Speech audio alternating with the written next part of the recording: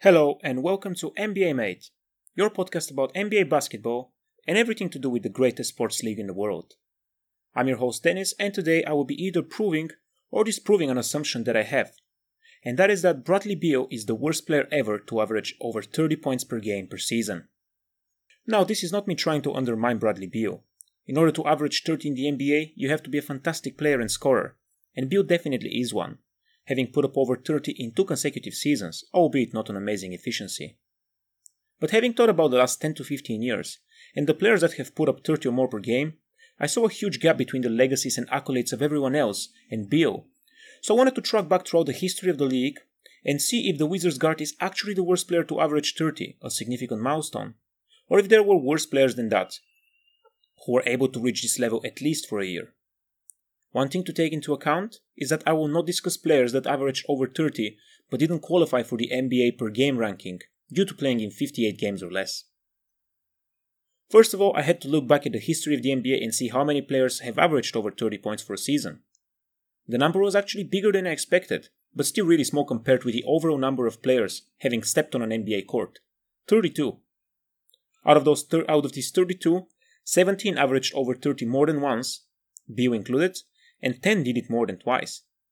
Michael Jordan is the one that leads the pack with 8 seasons of over 30 points per game, as he's also the one of only 4 players to put up more than 35 points per game, along with Kobe Bryant, James Harden, and Wilt Chamberlain.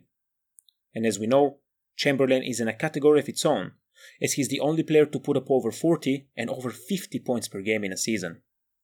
This is not relevant to this episode, but I just wanted to share some interesting facts from NBA scoring history.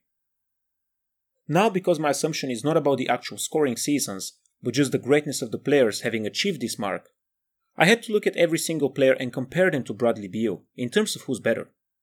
Starting from the most recent and going back in time, we have Joel Embiid, Steph Curry, James Harden, Russell Westbrook, and Kevin Durant. All of them either champions, finals MVP winners, MVP winners, All NBA first team contenders nearly every year. All of them significantly and undeniably better and greater than Bradley Beal. But this was clear to me, as that was the foundation of my assumption, so I had to check that the next players and the next 8 players who averaged over 30 are also, in my opinion, undeniably greater than Bradley Beal. Those are D. Wade, LeBron James, Kobe Bryant, Allen Iverson, Tracy McGrady, Michael Jordan, Karl Malone, and Dominic Wilkins.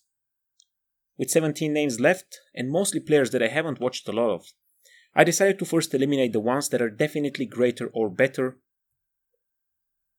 With 17 names left, and mostly players that I haven't watched a lot of, I decided to first eliminate the ones that are definitely greater and or better than Beal, and then to research the rest and either validate or disprove my assumption.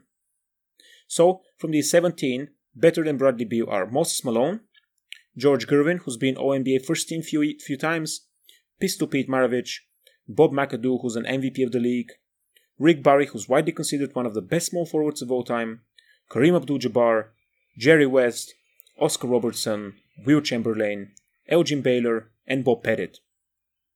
All of these players were either all-time greats, had at least an MVP award, or were vital pieces of a championship team, and or had more All-NBA appearances than Beal. That leaves us with 6 players that could potentially have averaged more than 30 and were worse than Bradley Beal. We start with 2 most recent ones, Bernard King and Adrian Dantley. However, Bernard King's 2 All-NBA first team awards immediately put him above Beal, as the Wizards shooting guard has only made 1 All-NBA third team in his career and 0 second or first teams. The comparison with Dantley is a bit more interesting, as Dantley never made All-NBA first team, but made 2 second teams and was significantly more efficient scorer than Beal, averaging 54% for his career, while Beal is at 45%. And bear in mind that Dantley was only 6'5", so these shooting percentages are really impressive and put him definitively over Beal. And on to the last 4. We have World B. Free, Tiny Archibald, Walt Bellamy, and Jack Twyman. I'll get Walt Bellamy quickly out of the picture, because the guy was definitely better than Bradley Beal just by nature. I mean, you can't teach 6'11", as he's the 8th greatest rebounder per game in history. He has also received votes for MVP in 3 different campaigns, while Beal has never received a vote, so that really sums this comparison up. Tiny Archibald is interesting because as a scorer, Beal is better for his career, but overall there really isn't a comparison again. Archibald was a champion with the Celtics in 1981 and averaged 19 in the finals. Yes, Beal has never played with a squad of that rank as the Celtics had in 1981, but that doesn't take anything away from Tiny. On top of that, Archibald's season, where he put up over 30, is greater than any season Bradley Beal has put up in the NBA, averaging 34 on 48% shooting and 11 assists, while only being 6'1". That to me is enough to rank him higher than the Wizards guard. And coming on to the last two players to average 30, World B. Free and Jack Twyman. World B. Free is suspiciously similar in career accolades and stat to Bradley Beal.